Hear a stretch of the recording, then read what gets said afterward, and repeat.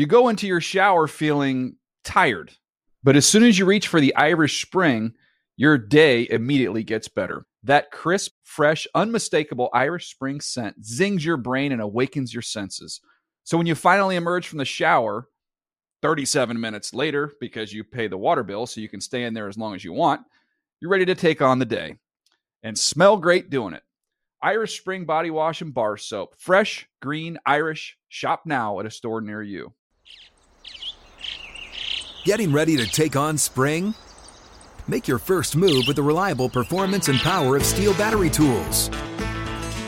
From hedge trimmers and mowers to string trimmers and more, right now you can save $50 on select battery tool sets. Real Steel. Offer valid on select AK system sets through June 16, 2024. See participating retailer for details. Open a limited-time 11-month certificate at Kemba Financial Credit Union. At 5.25% APY, it's more than triple the national average, plus it's a safe and secure way to grow your money. Visit your local branch or kemba.org/cb for details. Offer expires May 31st, 2024. APY equals annual percentage yield. Restrictions apply. $500 minimum and $250,000 maximum deposit. Advantage status required. Comparison based on bank rate average. Federally insured by NCUA. The Around the NFL podcast knows what snap face is. Welcome back to another edition of the Around the NFL podcast. My name is Dan Hanzus, and I'm joined by a room filled with heroes. Mark Sessler, Chris Wessling, and Greg Rosenthal. What's up, boys? Hey, Dan. Combine week is here. But before we get to that, how about those Oscars? Ooh, va-va-voom. Did you watch it? I didn't watch a second of it. I watched a portion of it, and then I did what everyone else does in the 21st century. I saw the good parts on the internet in the morning. I watched the entire thing, Upset of the Year. Wow. In What? a sports bar. Oh, okay. That doesn't With the count. volume on. That doesn't count. That might be an only in LA thing, that, or maybe I'm wrong, but definitely an LA staple that on Oscar night, which is a big deal here, that it would be treated almost like the Super Bowl, where volume up. That's when you know it's a big sports event if you go to a bar and they're doing the volume. And the touch I always like, you know it's a good sports bar? When they have the big game, volume up, commercial break, bang in with your jukebox. And then come Takes out. a lot and of the commercial's coordination. back. Yeah, but I noticed You have that to be extra committed effort. to being a good venue that day if you're going to do Right. that. I agree with you. That's the golden ticket. You did not watch it in the strangest place of anyone on this podcast, though. I mean, are you guys aware of where Sydney watched the Oscars? I am. I could probably guess. Hey guys. Who is the crowd, Sydney, that goes to Disneyland to watch the Oscars? It seems like a strange combo. I was not even planning on it, but they sent out like a Facebook blast that was like, hey, if you have an annual pass, we're showing the Oscars at the Opera House on Main Street. And I was like, yes, that is for me. I am going to that. And on your Facebook page, you called it the most magical evening, watching the Oscars followed by fireworks and a parade. What time are the Oscars over? They finished around 9:30. I mean, the fact that there's more fireworks and a whole parade unfurling at Disneyland after that, or Disney, it to me feels like a packed evening. That's why New Money is so loyal to the brand, because she goes there and she says, I check my worries at the gate. After I pay the $18 parking fee, I check my worries at the gate, and I'm a happy woman. This is super accurate. So accurate. There was no dry eyes in the house, when the Moana girl came out. Oh. I bet. At least not in the Sydney group. There was not. And there were a bunch Sang of the song. There Fill were me in also on were that. no dry eyes after the end.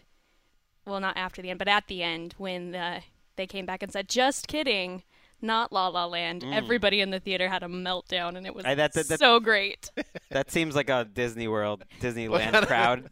Wait, That would define like La La the Land. meltdown at the Disneyland airing of the Oscars. It's like, when you're watching a football game, here, let's bring it right back to sports. You're Well watching done. a football game, and there's like the surrender cobras or people like with their heads in their hands. That was happening all around me in this theater, and I was quite enjoying it, probably What a more than world. I should have. Surrender Cobra?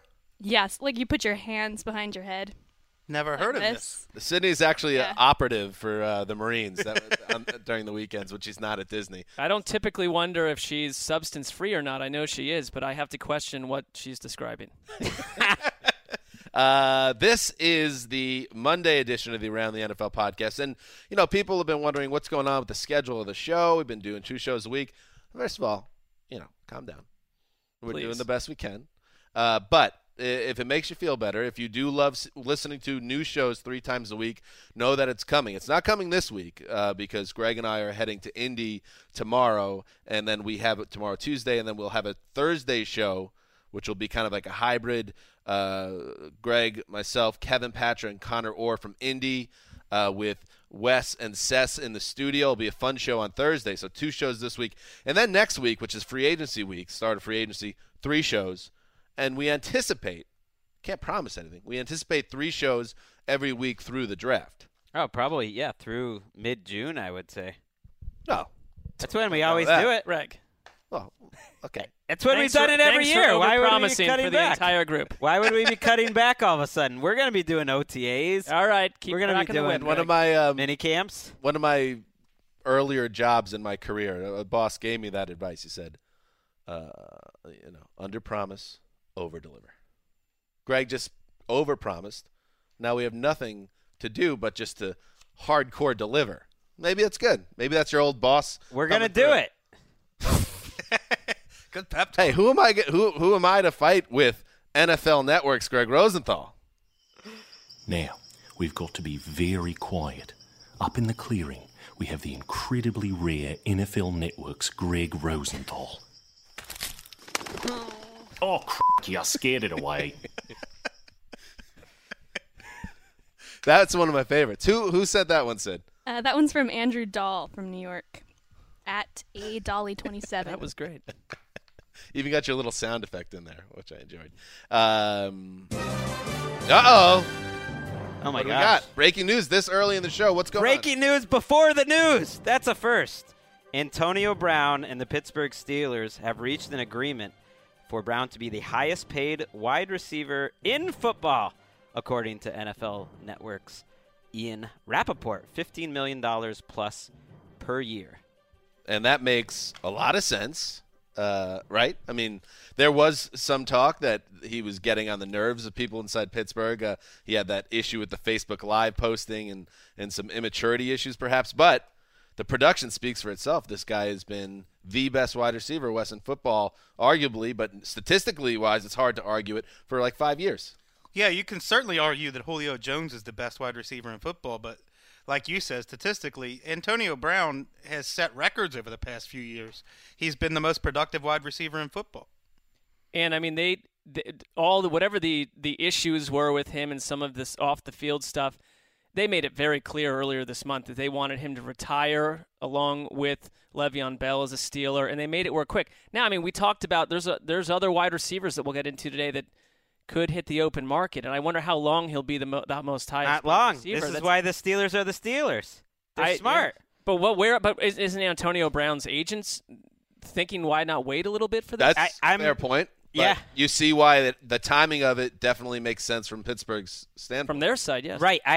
I think, and we'll get into Alshon Jeffrey, but Ian also reported that he's going to hit the free agent market, or he's expected to, and I don't think there's any chance he doesn't top Antonio Brown. I really think he's going to make more money than Antonio Brown. So if you're the Steelers, who set a price on players and have been very good about that. I mean, remember when they let Mike Wallace go and eventually they gave his contract to Antonio Brown. Yeah, exactly. And if Wallace had taken the lesser money, who knows what would have happened. But they did not want to pay Wallace more. They let Antonio Brown go. They let Emmanuel Sanders go. They set a price here for Brown. They're saying, hey, you can make you the highest paid receiver in the league. You got to take it now. He's going to take it. Why not? You know, it's a win-win. But I think the contracts are going to go crazy this offseason. So there you go. Right off the bat, breaking news on the Around the NFL podcast, a show sponsored, of course, by Mr. Flame's economics class in The Hague, the Netherlands. Mr. F. And in addition to the latest in the franchise tag news, which the deadline is fast approaching, March 1st, which is just a few days from now. We'll talk about what else is going on in the news, and then we will get to, and this is one of the big releases every year for around the NFL, the Free Agency 101. Chris Wesseling and Greg Rosenthal team up to break down the top 101 free agents. Saucy. And that came out Monday morning, hot off the presses, so we'll talk about that.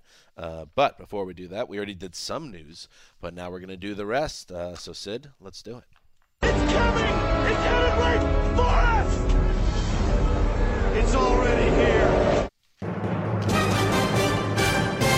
Ah, yes. Bill Paxton passed away over the weekend, age 61. Great, a sneaky, great career, Bill Paxton. Does anybody have a Bill Paxton favorite they want to throw out there, or a project?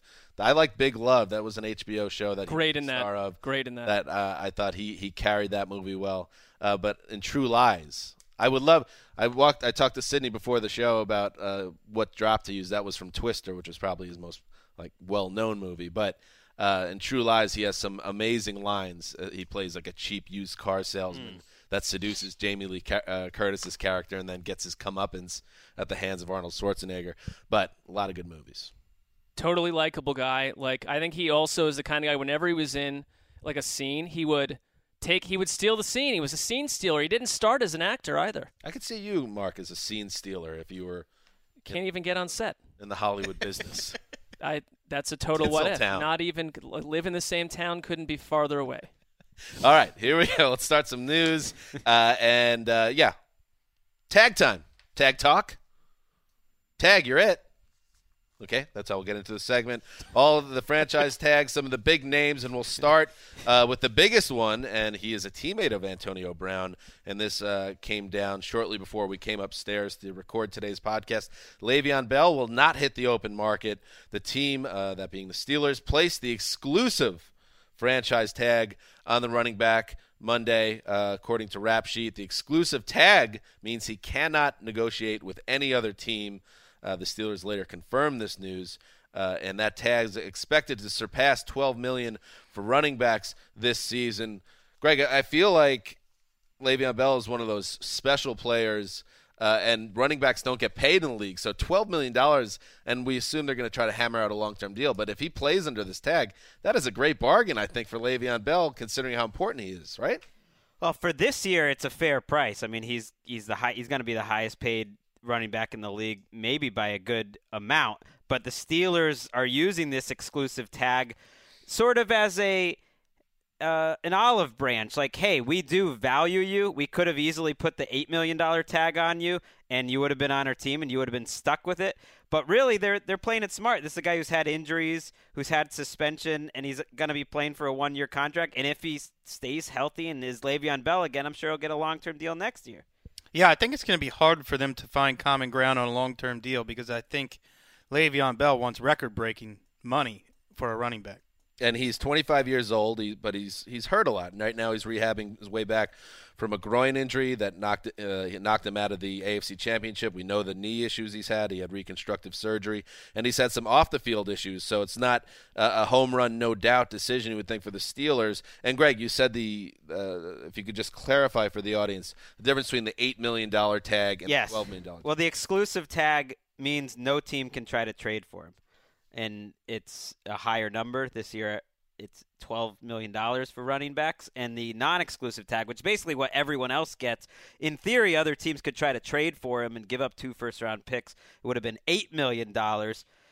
I mean, Le'Veon Bell should think about whatever the best long-term deal that they give him eventually this offseason in terms of an offer, whether it's 25, 30 guaranteed and 10 or 11 a year, whatever. You should think about it because running back, you would hate to see a guy have a torn ACL and lose that. I mean, it's kind of like one in the hand or what is it? What is the phrase? One in the bush, two in the bush. I mean, I hate that phrase. That also means nothing in today's society. Whatever. I'm sure it had a very strong meaning at one point. That's like let's kill it. Joe it's Thomas, over. Your boy Mark on the Browns. He was tweeting about some of the questions he got asked at the Combine in 2007, and one of them was, would you look a gift horse in the mouth?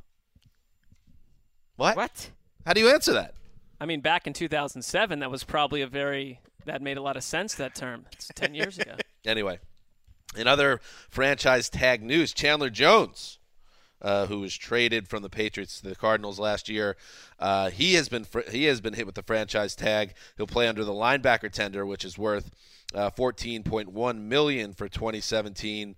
He did fulfill expectations, Chris Wessling, in his first year with Arizona, and you would think the Cardinals do not want him out of the building either now or 1 year from now. We knew this was coming. Bruce Arians told everyone in early January, we will place the tag on Chandler Jones if we don't reach an agreement. They had no intention of letting him hit the market after he and Marcus Golden teamed for more sacks than any other duo in the league last season. So I think the key thing with Arizona now is, do all three of Calais Campbell, Kevin Minter, and Tony Jefferson hit the market now that Chandler Jones has the franchise tag? Campbell, I think, is getting there. He's going to end up, by the time all these tag guys are taken off our list, he's going to be in our top 5, if not our top 3, and I think he wants to see that money. In other news, Kawann Short, the Panthers standout, he also has been hit with the tag. The fifth-year defensive tackle will play under the tackle tender, which is worth tackle tender talk. Tackle Talk's back! Tackle Talk's back, worth roughly $13.6 million in 2017. Mark Sessler, another expected move there. Yeah, it's just a laundry list of completely expected franchise. It is. This is exactly the people that we thought, and they all, they came today, and I think this makes sense for them. They've got a first-rounder in Vernon Butler. They re-signed Mario Addison, and Star Lutulele becomes a free agent next offseason. So you've at least got Kawann Short around for this season, which is more than you can say for the guy they franchised last year, Josh Norman. I question if they would pursue, if they're truly going to pursue a long-term deal with Kawann Short. I think he's a great player, but Gettleman sometimes does things differently. I almost feel like when they let Norman go, they have to get Short signed. It's on them to do it just because he's a young, great player. Are you saying it would be short-sighted? Wants a lot of money. And by the way, Mark, I don't like to call out a colleague on the pod, but it's actually pronounced. Better not be me. Yeah, it's you. It's pronounced Star Lutulele. Ah, my bad. Thank you. Well, that's your job to correct us in those situations. You got to hit that accent. You know who's tagged? Wasn't Greg Hardy tagged by them 2 years ago? Well, it's 2 years Greg in a row Hardy, they've Josh had Norman. Franchise tag nonsense. This time I think it will be clean. You're a real human gutterball if you are unable to stay in the NFL with the amount of skill level Greg Hardy had. A little look back at a player that is no longer in the NFL. He was that bad a person that the NFL was able to overlook it and kick him out of the league. That's quite an achievement. By the way, also someone at some point that the Shadowy League figures hoisted on us as an interview subject for the early incarnation of this show. That was before some of the allegations. Well, yes, convictions, no, or bench decision. It was a messy time, the Greg Hardy era. Let's just move on from it. One more tag, a little more tag talk. JPP. Jason Pierre-Paul, the pass rusher for the New York Giants. They put the tag. Did they put the tag on him last year too? They did sign him to a 1-year, $10 million prove-it deal. He proved it, so now the Giants are tagging him again, and we'll see.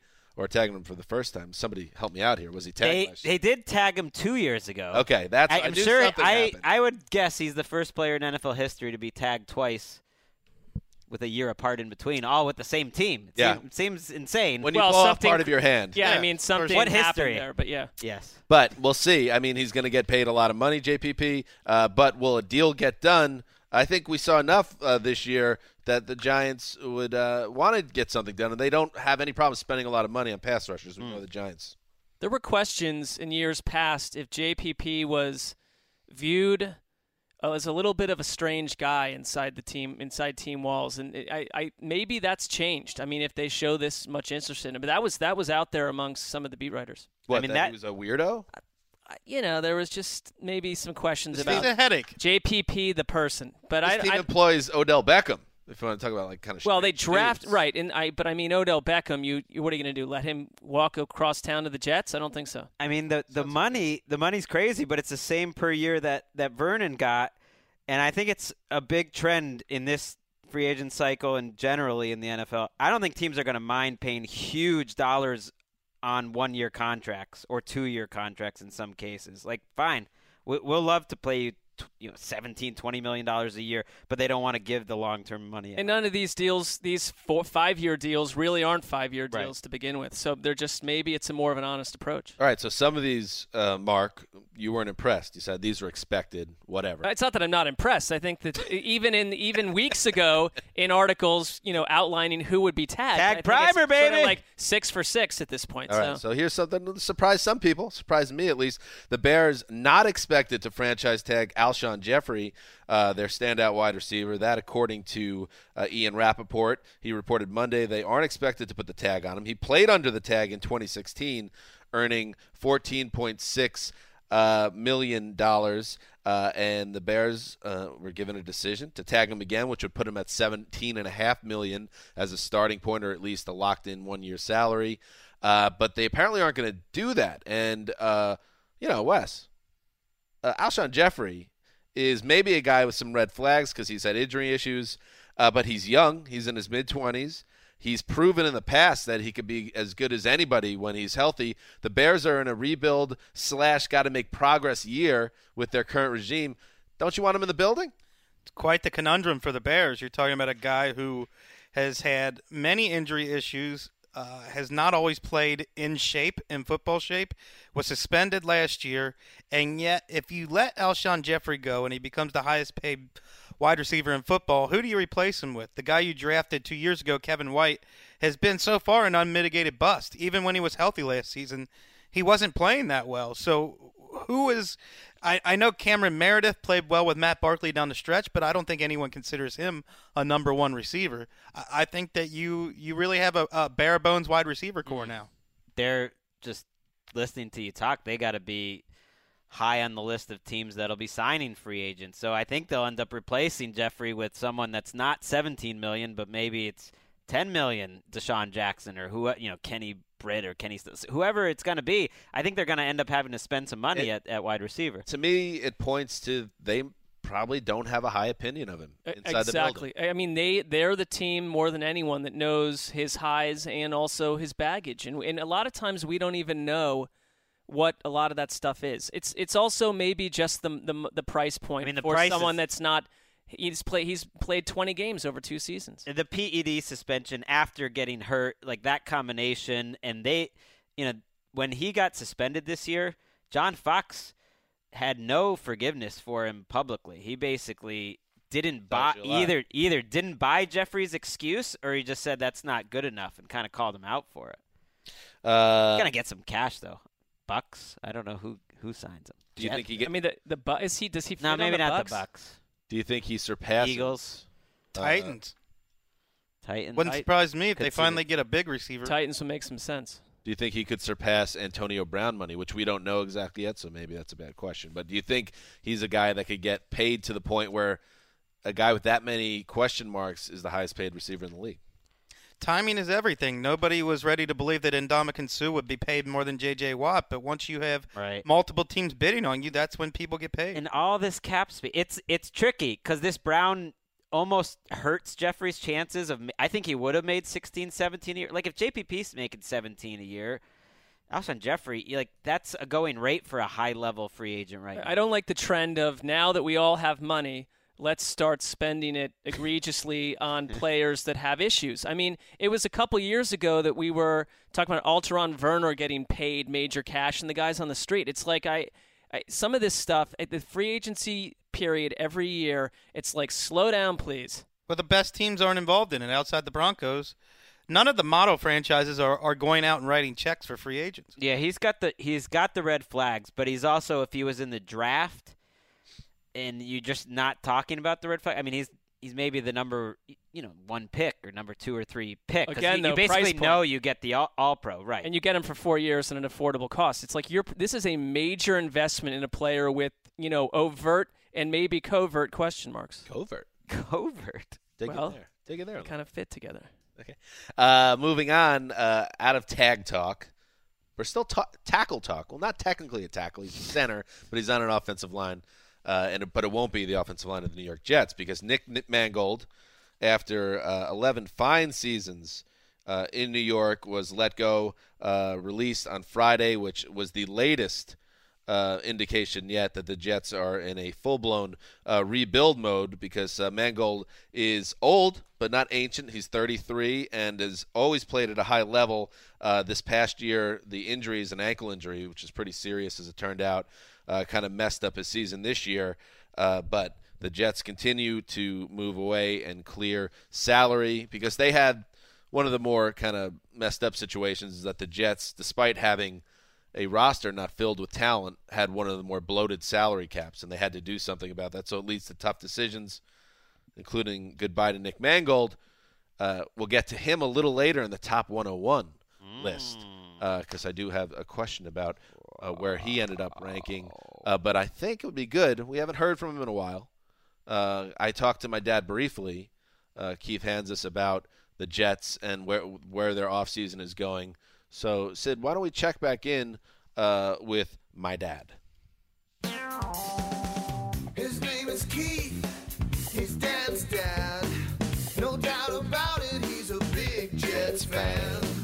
What is he gonna say about the game today? What is he gonna say about the game today? The release of Mangold is a terrible move, I think, for the Jets at this time. I know they're trying to reduce the cap space, but I still think he's a leader, and I was against that move. So we'll see how that all plays out, because their offensive line is in bad shape. Revis, I think they should eliminate him at this point, because eliminate him. I think his play from last year was terrible, and we'll see what happens. The quarterback, that still seems to be, I think a trade has to be done.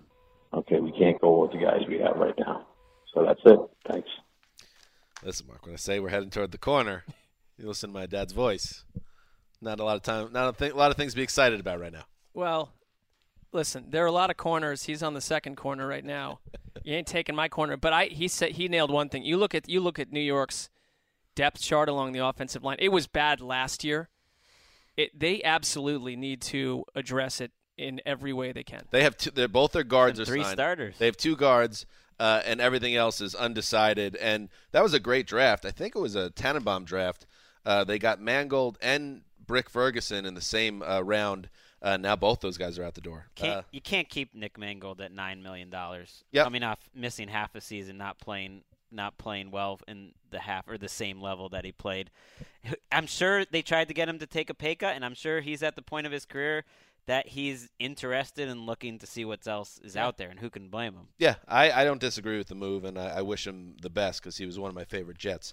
Moving on, this is interesting. Ravens safety Matt Elam, a former first-round pick in 2013, was arrested on 3 drug-related charges early Sunday morning in Miami. Elam was booked at 3:45 a.m. on charges of possession of more than 20 grams of marijuana, possession with intent to sell or deliver, and possession of a controlled substance. He's being held on a $15,500 bond. He was initially pulled over for reckless driving. Well, I mean, this guy's a rich man, I would think. Former first-round pick, even after he's just hitting free agency now. What are you doing? Come back to us, Matt. How much is that? I don't know how grams are. What is a gram? How much is it? That's more than a quarter pound of That's weed. a lot. Oh, it's Matt. a lot. It's insane. Oh, Matt. You've come back to us, Matt. It's intent to sell. He's not going to just do it all. 2017. Well, I don't know. Well, what's worse? In theory, I'm not saying that's any better. But well, I saw some things on Twitter. People don't, understand measurements. They're like, well, he's trying to be the new Sam Hurd. No. Sam Hurd was like trying to be Marlowe from The Wire. He was like a kingpin. This is just like, this sounds more like I'm going to have a lot to bring for all my friends at a party. Or like, there's no reason he should be carrying around this much when you've got that much money at stake. Matt. I don't know. Well, and the Ravens have basically said, not in our plans for next season, Right. which is not, at this point, not a surprise. He's also been a disappointment as a player. That is not in our plans for the 2017 Ravens. I've never heard of a statement about a guy who's technically a free agent. That's just like. Well, because this is a team that's a couple years removed. People, it's not the stink isn't on them as much today, but they're a couple years removed from a massive PR disaster with an off the field issued late in player, and they're probably as quick as they can be to get rid of this. Wouldn't it have been cool if it was 21 grams? Because there was that movie. Yeah, I mean, to a very small group of people that would get that connection. Yeah, that was a different substance. 21 grams. But yeah. What was that? Booger sugar? Yeah. Essentially. Let's see what else. Let's get through the rest of this news. Rob Gronkowski, summer of Gronk getting off to an early start. For whatever reason, he was at the Daytona 500 as a sideline reporter. Why not? And this is how it played out. They cut to Gronk, who was with a gaggle of what they were Monster Energy girls, they were called. Let's hear how that exchange went with Rob Gronkowski. Gronk, what do you got down that way? What's up? We got another Monster Energy girl right here. We got Ashley. I did a photo shoot with her. She's the best. Hey, Ashley, what's your favorite speed limit out there? I hope it's somewhere around 70 or something. What is it? I am hardcore. I like to go as fast as possible. Ooh, I like that answer. Back to you, Mike. You're looking confused, Greg. What's the closest number to 70? I'm not confused. I get the terrible joke. I'm confused why they would put Gronkowski in a position to try to be funny. That's just terrible. Do you think he was fed that? Or do you think, he loves 69 so I think much? He thought that was an amazing joke. Yes, I agree. I think he thought that. That's what my face was I don't think he slept at night either because he's like, Ashley, we did a photo shoot together. How could she let me down in a big spot?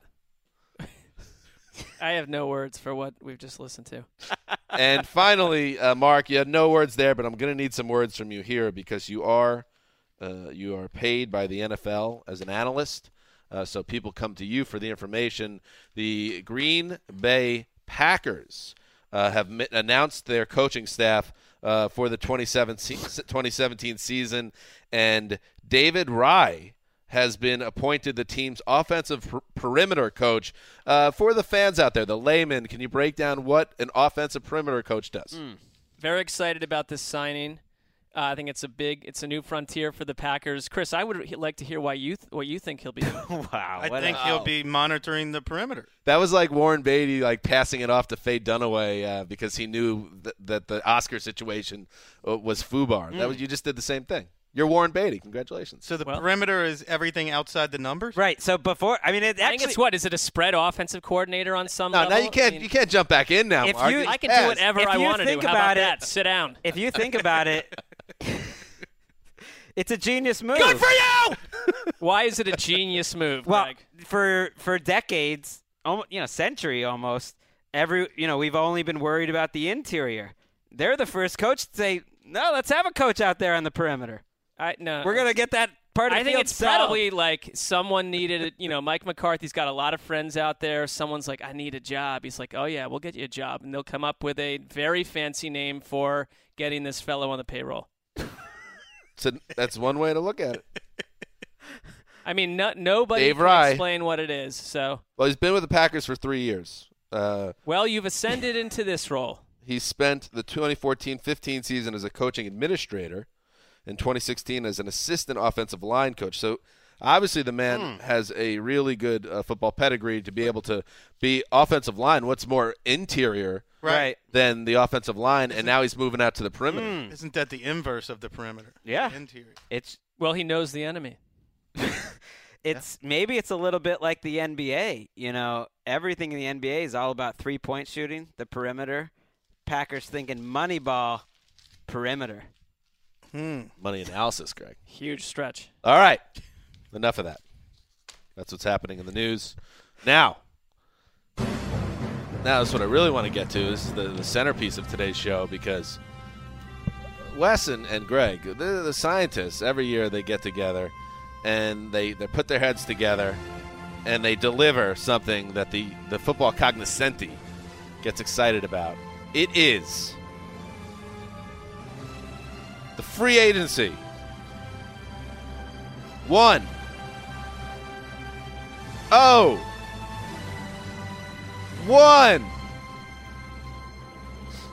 Sell it, baby. The two of you work up a list of 101 or a little bit more, and then you have someone, an underling perhaps, take those two lists, combine them into one to make your free agency 101. And this is how you know, Mark, And Mark, I want you involved in the segment too. I know this is about these two scientists, but we definitely should have a voice in the room here, and I need your support. I'll support you. This is why that the scientists have gotten a little bit of juice within the universe of the football cognoscenti.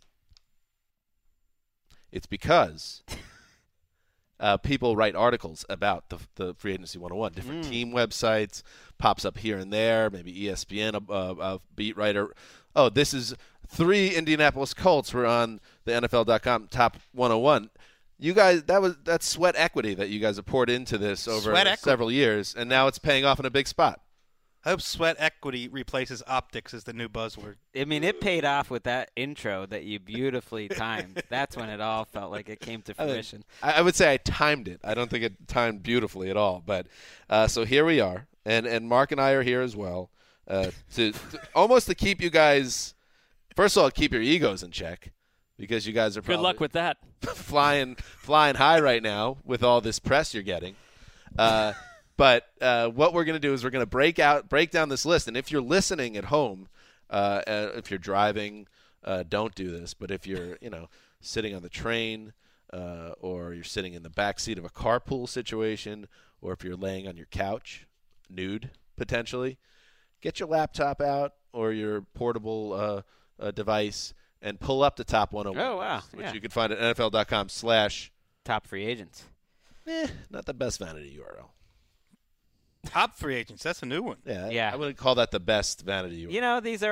These decisions are, I trust in the who did make that executives making them. It was not an underlean, by the way, putting together these rankings.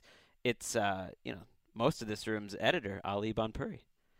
Yeah, Ali smashed them Ali up. Does great work with the original content team here at NFL Media. Called by you an underling. I wasn't aware until now. Okay. I thought there was, that would seem wrong of you. Hopefully nobody remembers that about an hour before the show, I said, Ali, do you know who actually tabulated this? And he was like, it was me. All right. Well. All right. Anyway, Ali, I love you. Here we go. I think the best way to go through this, first of all, let's just we'll check out the top 10. I'm just curious the top 10, and then we'll kind of break it down. It's been blown to smithereens from these franchise tags already. All right, so as you predicted, who? All right, let's in terms of who is still there. Let's even draw it out to 15 or so. Who is not going to be affected by the franchise tag situation, most likely as of the taping of this podcast? Well, assuming Eric Berry and Kirk Cousins get tagged, they would be on top of the list right now. But assuming they get tagged, the top of the list is going to be Alshon Jeffrey, I think, at number 1. Who was number 1 last year when the dust settled or cleared? Was it Malik Jackson?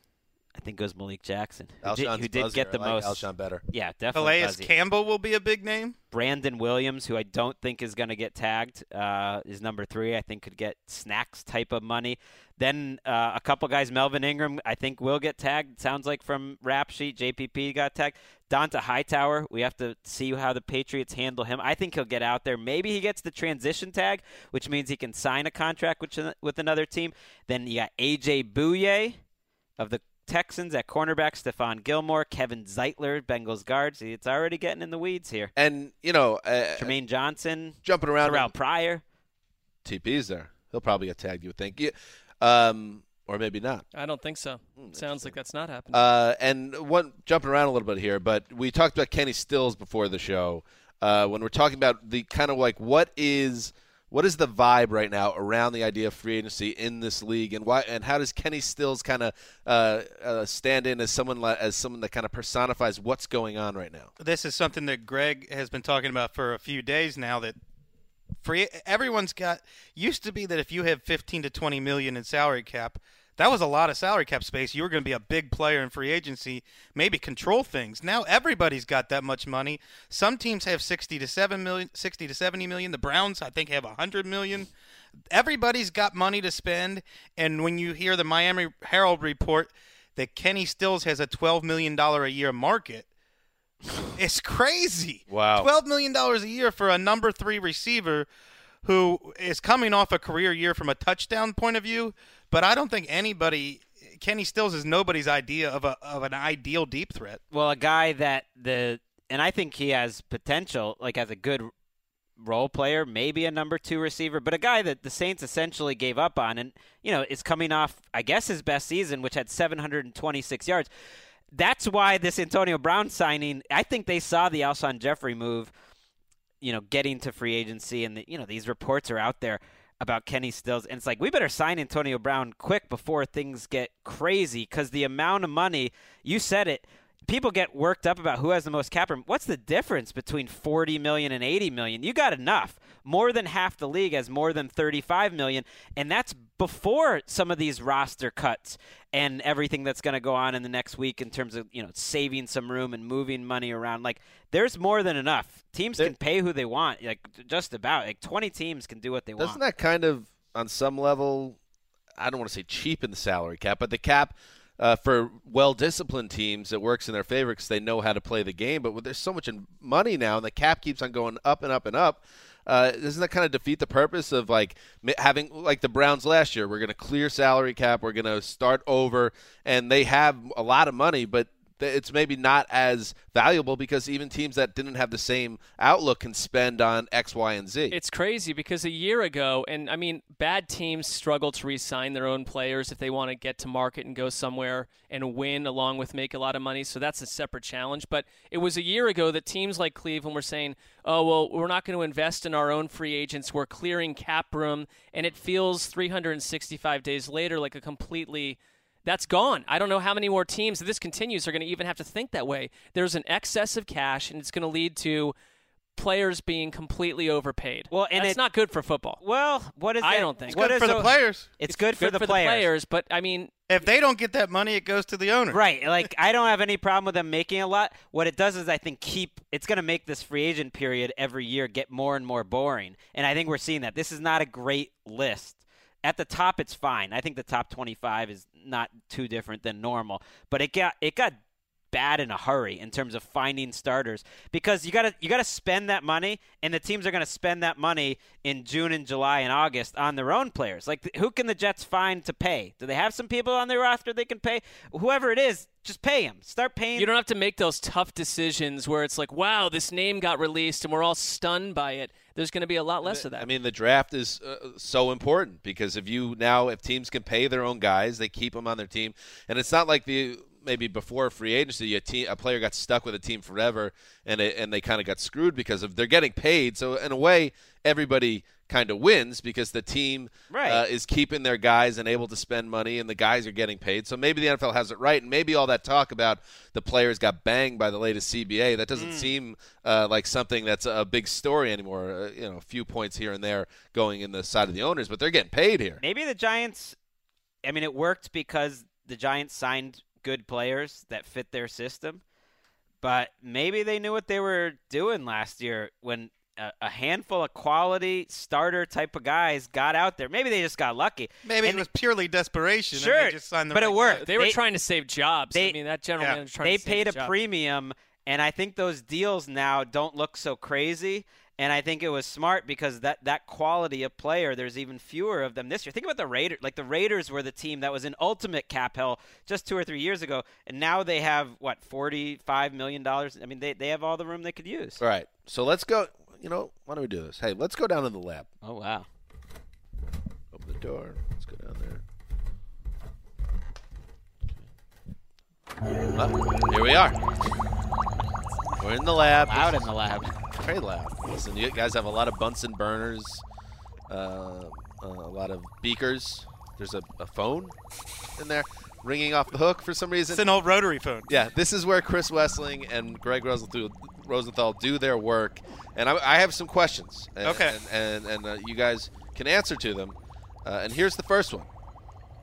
And I found this interesting because I have in my hands, I was given permission to look at both of your lists and where you guys differed. I was curious what some players where you guys really differed. And the most amazing thing to me was, especially if you look in the top 25, you guys are really in the same ballpark, and you do these independently.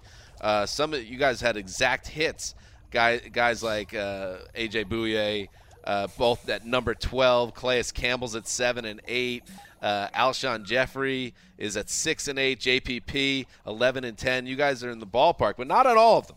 The good players we pretty much agreed on, the top 20, 25 players more. Yeah, it's the bad players where we disagree. This one kind of hits, and this hits at what a lot of people thought was really harsh criticism from Wes directed at Greg about a lot of people thought quarterback. Streets were talking. Streets talking about quarterback judgment because there are two quarterbacks, and I'll start with Mike Glennon, who Greg had just outside his top 25. And I guess might end up in the top 25 when all these things shake out with the franchise tags at 26. Wessling had him all the way at 64. And I think, Greg, we've talked about it a little bit, but you think Glennon, to be at 26, that is somebody that is a starter, you would think, on a team in 2017. Has a good chance to start, yeah. I think quarterback gets a bump. There's no doubt because it's the most valuable position. So let's look at the guys who are around 26 on our list. Riley Reif, not anyone's vision of an all-pro tackle. Zach Brown, a guy who we couldn't have cared less about a year ago at this time. Larry Warford. I mean, these are not like superstar players. There's guys that you Patrick has the jerseys of both those guys. These are guys you think they can come in and maybe be a solid starter. Mike Glennon showed a lot of potential, I thought, in his first 2 years, and I watched every one of his snaps back then. I remember his rookie year. I went back to see where did he end up in the year-end QB index, where I'm watching every play, I'm grading it. He was the 21st, 22nd ranked quarterback. As a rookie with some terrible offensive coordinators, I thought he showed some things, some anticipation, some accuracy, some big arm. If you've got a guy who could possibly be a starting quarterback, I don't think it's crazy to put him that high. Mark, you and I both have skin in the game with needing a quarterback. Would you mind having Glennon as a hold the fort type guy? I would not mind giving someone like Mike Glennon a tryout. I'm rooting for a team that's not had good quarterback play in about a quarter of a century, so why not? But I'd have him somewhere in between where Wes and Greg do. I would say this, though, that there's been very little buzz around Mike Glennon compared to what was an annual right around this time for 3 or 4 years in a row where Mike Glennon was dangled as trade bait. Makes sense. Every draft he disappeared for 2 years. I mean, he really did. Jameis Winston got drafted. And he wasn't to be fair, he wasn't as good in his second year. Now, granted, he was on his third coordinator in 2 years, which is tough for any young quarterback, including Jeff Tedford, who left after 2 games, and Marcus Arroyo, who's barely in the league, and Mike Sullivan, who's probably never going to get a coordinator job. It was a tough situation, and he didn't play that great in his second season, which I think is partly what sticks in Wes's craw. Well, bad quarterbacks are easy to find. That's why I didn't rank him high, and he's a bad quarterback. You can take any film of any quarterback in the NFL and find a game or two here and there where he impressed. Well, that was a season, though, a rookie season. It was like 11 a rookie starts. season in which he finished dead last in drive success percentage in the NFL. And this is a thing that we have disagreed over the years. I don't like quarterbacks who don't move the sticks consistently. Mike Glennon moves the sticks as inconsistently as any quarterback I've seen in the past few years. To me, he's a rich man Zach Mettenberger, and I don't want that. I'd rather have Brian Hoyer, who can move an offense. He's definitely riskier. You're right. I'm giving a lot to potential. Over those 2 years combined, he was ranked 19th in QBR. So it's not like I'm crazy out on a limb here with Glennon. And we look at some of the other guys on this list, it's like these are guys that weren't that good. Like you had Matt Khalil and Mike Remmers, 50 and 51 on your list. I had them much. Those guys were terrible tackles for their. Well, Mike Remmers is a right tackle who was forced to play out of position at left tackle, and I think a lot of people disparage him because Von Miller destroyed him in the Super Bowl. But he was a quality right tackle in 2015 season. All I mean is these are guys who have had some big time struggles at tackle. I'm going to give Glennon a little chance. I think he should be excited if the Jets get Glennon. It depends on the size. He doesn't pass the look test. That's true. His mobility is a problem. There's a much more radioactive quarterback ranking if you click into their individual rankings that I simply cannot get on board with. Tell me who it is. I don't want to drive too deep. I mean, we can go through the We're on 11 through 20. But I know. You have Greg. You have Geno Smith at number 65, and I know that you like Geno Smith and that you see promise in him. Wes, he's not even on anywhere in your. I was not even tempted. I ranked 125. If I ranked 200, I wouldn't have put Geno Smith on there. He's a bad football player. And I think you'd have to ignore what Geno Smith has been in the locker room too to think he's 65 too. I just would like to know your reasoning. Is it potential again? I don't think his tape is that bad as a pro. And yes, quarterbacks get, especially young quarterbacks, get a little bit of a bump. You know, when Still we're on this hill, huh? We're talking about 60. Like, this is where Cordarrelle Patterson is, who's a special teamer. This is where Nick I can use him. Right. I don't think it's that crazy to think of Geno Smith as a quality backup with some potential. I don't want Geno Smith in my locker room. He had 6.9 yards per attempt in his career. We haven't seen him in 2 years. The last time we saw him, he played very well for a month. Maybe I'm hanging on to too much of that, but I really think the New York media stink and all the off-field stuff is on him in a way that it wouldn't be if he was just on some other team. You have him higher than Brian Hoyer. I would take Hoyer over Geno Smith. I would take Hoyer over Geno Smith, too. In fact, that could end up happening with the Jets this year, where they kind of swap those. And he ends up higher. This is checks and balances. It's like the government. It works out this well. I knew Wes wasn't going to rank him, so maybe you juice him up a little bit. Oh, that's what happened. The problem with Geno Smith, by the way, is that, yes, he's flashed moments, but he's also games. Okay, more than games. Months. Let's not go crazy here, though. He's a turnover machine who has had some issues in the locker room, and he's a quarterback. You don't want a quarterback with some locker room pop to him. But he's like Jay Cutler East. I have a hard time with that stuff. I wish we knew more. Like, we don't know. I think there's a lot of quarterbacks that we don't know about. Maybe Hoyer might be on that list that doesn't have the greatest reputation. And a lot of quarterbacks that get maligned that actually their teammates like. And we don't know because we're just here. Like, we're not. Quarterbacks have been punched out. I am. What we do know is more than a lot of other quarterbacks are bringing to the table in a negative way. I think he worked. I will say I think he lands in the right spot ultimately. Like, I'm fine that he's 89 on the list. You know, checks and balances. Since you brought it up, I will say when he did get his jaw broken by a teammate, which again is a thing that happened, the only person that came to his defense was Brandon Marshall. That said so much. Brandon Marshall comes to everyone's defense. All right. Let's move on. All right, here we go. So everybody's going to get paid, especially you would think in the top 20, 30. I mean, if you watch the NFL Network today, Geno Smith had 5 minutes on the NFL Network. He's a hot ticket. Don't give up. Still trying to piece that together. Hot ticket. Sounding like Charlie Casserly said. Yeah, that boy's he's a hot ticket. Everybody's going to get paid, definitely in the higher reaches of this list. But what player, gentlemen, and Mark as well, do you think will get paid and the team will regret that they gave out bundles of cash, a guy that has the possibility, even though you put him kind of in a good spot on this list, the top 50 or so, jumps out to you as a potential bust candidate as a sign? Good question. One that pops to my head just because I've seen the report. Well, Kenny Stills, first of all, if he gets $12 million a year. But I like Nick Fairley. I think I pushed pretty hard for Nick Fairley to be higher on this list last year, and he came through with a good season. If he's getting $10 million a year, which I read about in one New Orleans report on a multi-year contract, I think that's a player you'd be a little worried about giving that sort of guarantee. I think he's a good player, but that's one where you could see him getting overpaid. I don't know what to do with Nick Fairley. I thought he was fatter than ever last year, and he was also played better great. than ever. Right. He had his best season at his fattest. What are you going to do with him? So yeah. He's one of those guys, like, it's value. You know what I mean? Like, you get him on the year that they're cheap. I don't want him on the year they're expensive. I think there's risk to Terrell Pryor. I mean, he showed a lot last year, and there's no taking away from the commitment he put into switching positions, which is so hard to do, and to play at the level he did for much of it. But if you're going to hand out a multi-year lucrative contract, it's to a player that has as short of a track record at wide receiver as anyone that could get a multi-year deal and be ranked this high on this list. My counterpoint to that is he gave some really good cornerbacks fits last year, 1,000-yard season, and he's still kind of finding his way. You might be able to get him at a good value if you truly believe he could become an all-pro type guy. If he reaches his peak, yes, and then it's just I think he's a mystery player. We don't know that it's going to translate 2-3 seasons from now. I got one for you.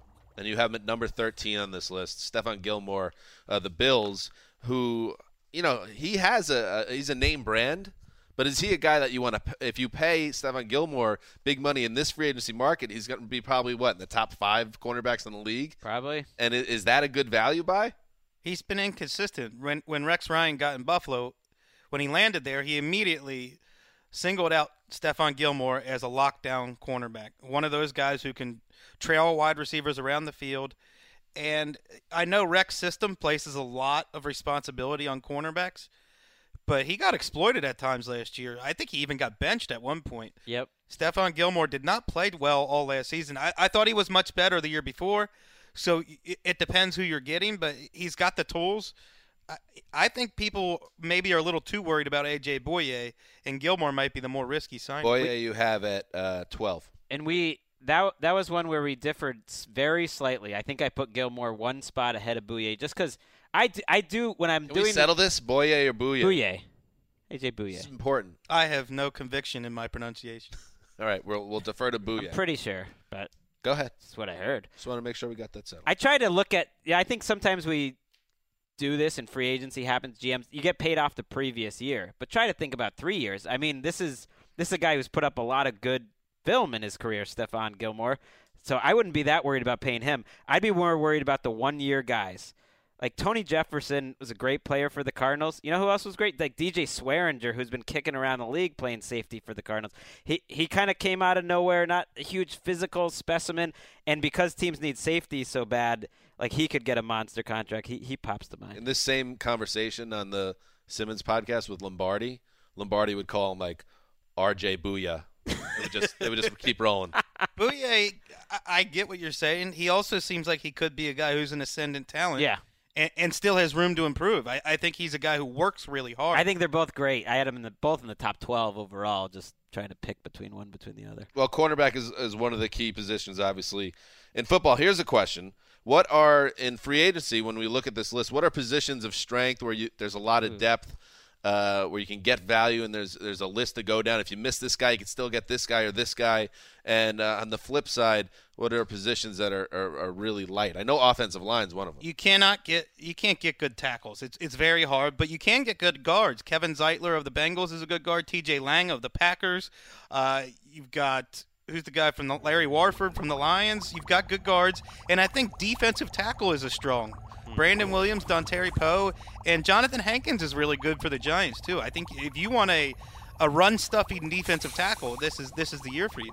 He's going to be hard to keep, too, now that I think of them paying all that money to JPP. They're paying it to Snacks. Can you pay all four guys on your line more than $12 million? Alan Branch, too, from the Patriots, who was the monstrous guy in the middle of their defensive line that hasn't allowed a 90-yard rusher in a long time. I don't get the Bengals allowing Kevin Zeitler just to float away, because that, to me, if you want to flip side and look at value type of guys, I think if you pay him what the market is for a very solid guard, you're going to get years of good play out of him. That's the kind of guy that you want to get in free agency, in my book. It's weird. They have this kind of MO that they don't pay guards. Like, that's just what they do. That they didn't pay Eric Steinbach. They didn't pay Bobby Williams. Those are two guys I can think of that left. For whatever reason, that's kind of just what they do. Well, I think after watching Bouye, the other Bouye, try to play tackle last year, maybe they have to move him inside the guard.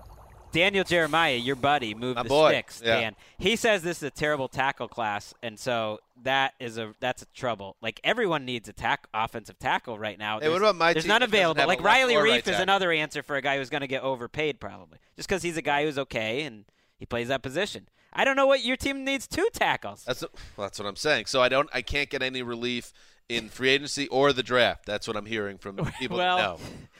And neither can the Jets quarterback. I mean, that's going to be a bloodbath. Then again, like, sometimes I'm coming, Mark. I'm coming for that corner. Take it. I'd be happy. This whole thing is just ridiculous. But then again, sometimes they're like, this class is loaded in plug and play 10-year starter offensive linemen. Just watch Eric Fisher, Luke Jokel, Chance Warmack. Like, it's like, who knows? The Jets will draft someone in the 5th round that no one's heard of in this studio, which wouldn't be hard to do. And then and you know what? He'll play for 5 straight years. You never know. That'd be great. Anyway, speaking of my Jets, Nick Mangold at 71. I think you guys are underselling him a little bit. If he's healthy, he's 33. Signs with he's 33 years old. 33 is not ancient for a center in the NFL. You don't see too many centers over 33. I'm not saying like a rich 5-year deal, but if he goes to a contender, don't be surprised if he's having a really nice season. He could do a Chris Long, go get a Super Bowl ring. Could do an Alex Mack. This Mangold thing brings up an interesting, at least to me, point of order. So Mangold gets cut on Saturday, and I see that. Oh, got to make an adjustment to the top 100. It's going up Monday morning. Wes is off gallivanting around. That's one way to put it. The South Coast. What? With who Wes knows is on fire. With who knows what. With his with this lovely paramour, but also just meeting all sorts of cast of characters like it could be some sort of movie. Should I bug him about Nick Mangold, or should I just make an executive decision and just throw him on, where I choose to decide? I didn't bug him. Yeah, thank you. I was at the Figueroa Mountain Brewery and ran into one of our podcast listeners. Andy was tending bar at this place. Nice guy. Set me up, sent you guys a message. Good guy. Did he send us any beer? That would be better. He did. Oh, good. I have it, and I will bring it in. To us.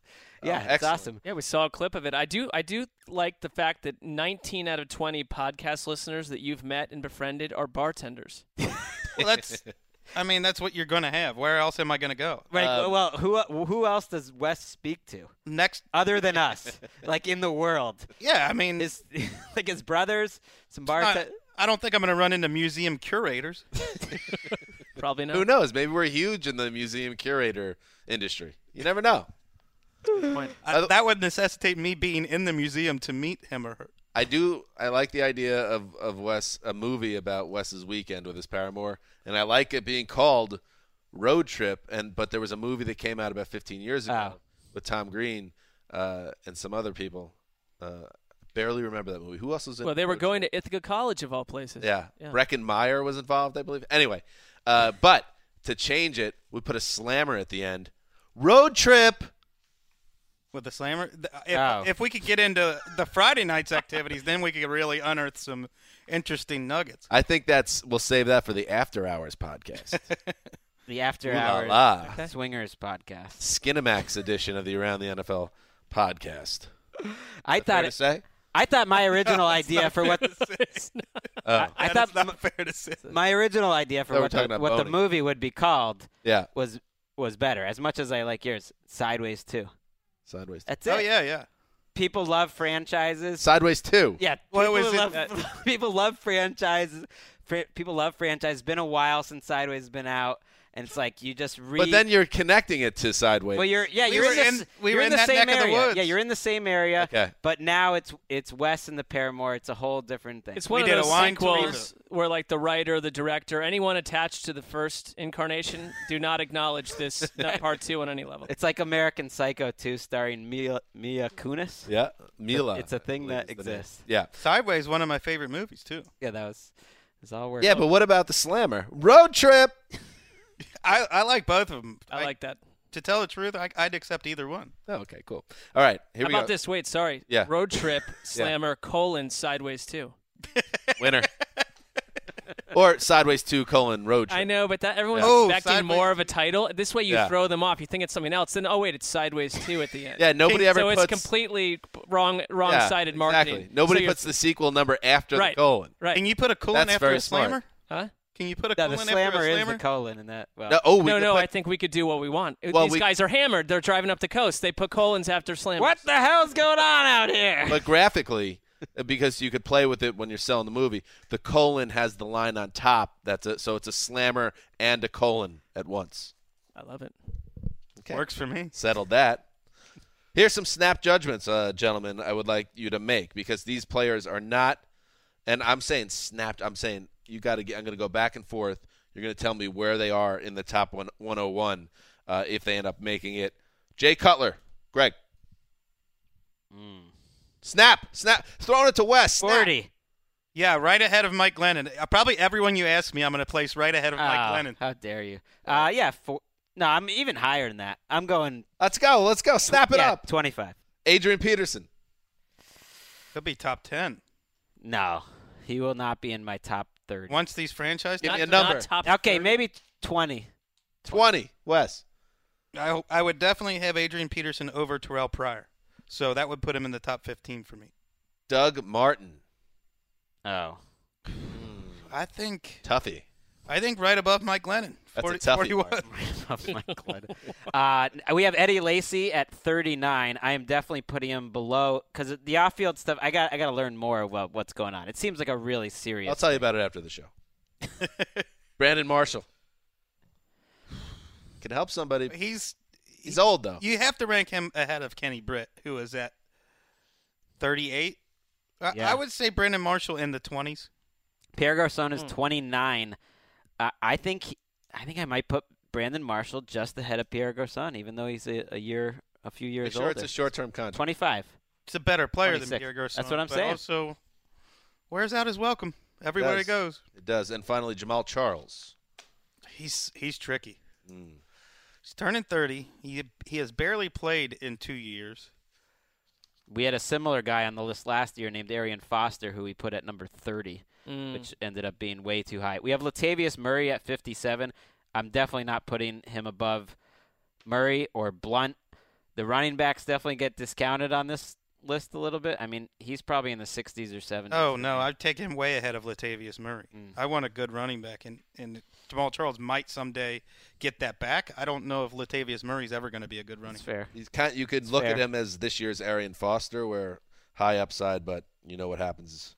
It's easy to make that connection, and then to a year later say, boy, why didn't we see that coming? But it doesn't always work that way. Yeah. Right. No, I could be willing to be convinced. I think you're right, because when he plays and he's right, he's a great player. He's not that old. All right. And again, you can check all this out. Sorry if those weren't snappy enough for you. But I got the info. Just looking for something like, I wanted Adrian Peterson, 6'4". Jamal Charles, 37, 49. Well, it gives us something to work on for next year. Okay, good. Watch how it works with Mark Sessler. Jay Cutler. 96. There you go. That's what I was looking for. And the final thing I have here, as we spend a long time in the lab, it's musty down here, by the way, guys. Should get maybe a filter, an air filter down here. That's the magnesium. Which player in the top 25? Name one player in the top 25. You are the most concerned about. Why so negative? Because I am asking the questions, so don't ask questions back. Most concerned about what? A big whiff. And I did look back at the 2016 list, just some examples. Mario Williams at 7. You had Brock Osweiler at 13. Ryan Fitzpatrick at 23. There will be some here that turn out to be either bad signings by the team, but also maybe you guys evaluated them improperly. Keeping it real. Who are you worried about? You said, I have to put this guy high in the list, but in the back of my mind, this guy might be struggling to even have a job next year. Whoa. No one met like that. Well, Riley Reif is 26. Not a sexy answer, because what do I know about Riley Reif? Dontari Poe, I could see being a guy. I'll second the Poe pick. Wow. He didn't look as explosive. He used to be one of the most athletic big men you'll see, and I think he was more of a 2-down guy last year as opposed to a 3-down defensive tackle. Mark, anything surprised you on this list? Really jumped out at you, and you said, what the heck? No, I'm going to be honest. I think of all the years that we've dug into the free agent class that this is, and it's no reflection on the list that you guys did. You did a great job with it, but it's a low wattage group, and we can drum up excitement for, what the top 10 will be a week from now, but it's free agency's changed this offseason, as we said at the top of the segment. So not surprised outside of the fact that it's less exciting than you'd think free agency would be. Were you surprised that when Wes and Greg did their NFL Network hit on this list, they wore suit jackets in the podcast studio? I think they look sharp. I don't know why what we normally wear was suddenly deemed not good enough because the next day we're all wearing this stuff again. Well, if anything, that's I don't think who drove where did the decision come from, I guess. Where did that come from? Let's break that down. I think for me it comes from an incredible insecurity about my work wardrobe when it comes to being on film because of all the feedback we've gotten over the years. I think I see NFL Network's Greg Rosenthal on TV, and he's often wearing a jacket. So for me, my mind just naturally went to jackets. Is that NFL Network's Greg Rosenthal?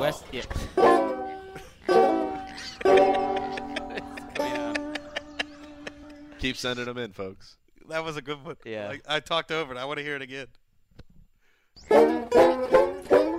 Son, is that NFL Network's Greg Rosenthal? Wow. That was kind of like a Deliverance. Yeah, type very much situation. That was awesome. Where'd that come from? Tybee Island, probably. That was from Rick Herrick. He's from Missouri Love at Missouri's. Spanky Q. Well, he should do some Jeff Bridges voiceover work or something. That was great. We caught some heat, by the way. We were talking to one of the men with offices here that works in the NFL Network division, and we heard through the grapevine that one of the great higher-ups, now former higher-up, in this company, a third floor, which, as everyone knows, if you listen to the show, we are not popular figures or even really known figures. Yeah, I'd say invisible. Although he ironically was on the first floor. For the people making more Was he? us. We were described as dweebs because we wear headsets in the studio. That they look like a bunch of dweebs wearing the headsets. So at one point there was an anti-headset movement. That was coming back from little does he know that we don't need headsets to look like dweebs. All right. With that said, that your talk about the NFL Network kit reminded me. We will be on as a foursome. Yes, we will. Tuesday, around or up to the minute live, 1 p.m. Pacific, 4 p.m. Eastern, and that's right. I listed Pacific first. There's a lot of people out here. Pacific needs to start deserving some respect. West Coast bias. Okay. Thank you, everyone, for listening. And again, the next time you hear from us will be Thursday. The show will emanate from Indianapolis. We'll have all 6 members. Very rare that you'll hear from all 6 members of the writing team. Well, technically, I'm no longer part of that writing team, but you're going to hear from all the 5 Around the NFL writers, and then myself as well. I mean, you write a lot. Yeah, but I write for the End Around. Okay. NFL.com/endaround. But Branding. all 5 writers of the Around the NFL team, myself, will all be part of the podcast on Thursday, so make sure you check that out, where we'll be breaking down those press conferences that happen every year leading into the Combine, the coaches and the GMs. A lot of news always comes out of that, so check that out. I hate to quibble, but your articles still do appear under the Around the NFL section of the website. I'm working on that. This is where really I'm going to eliminate that if it's the last thing I do. No, I like that. It keeps me connected on some level to the enterprise. And Wes, of course, is referring to NFL.com/around the NFL. Or NFL.com/news. That's where you can read our stuff. So read it. Okay. And then next week, Free Agency Week, 3 shows. Mark. Also, go to Mark's author page and use the F8 function to find whatever you want. Sure. Good luck. 3 shows through middle of June. Wes, save it for the F8 podcast. That one's last a scorcher. time. It's a scorcher. All right. Let's go home. This is Dan Hanzus signing off for Quiet Storm, the Mailman, the Boss, and New Money Behind the Glass. Till Thursday in Indy.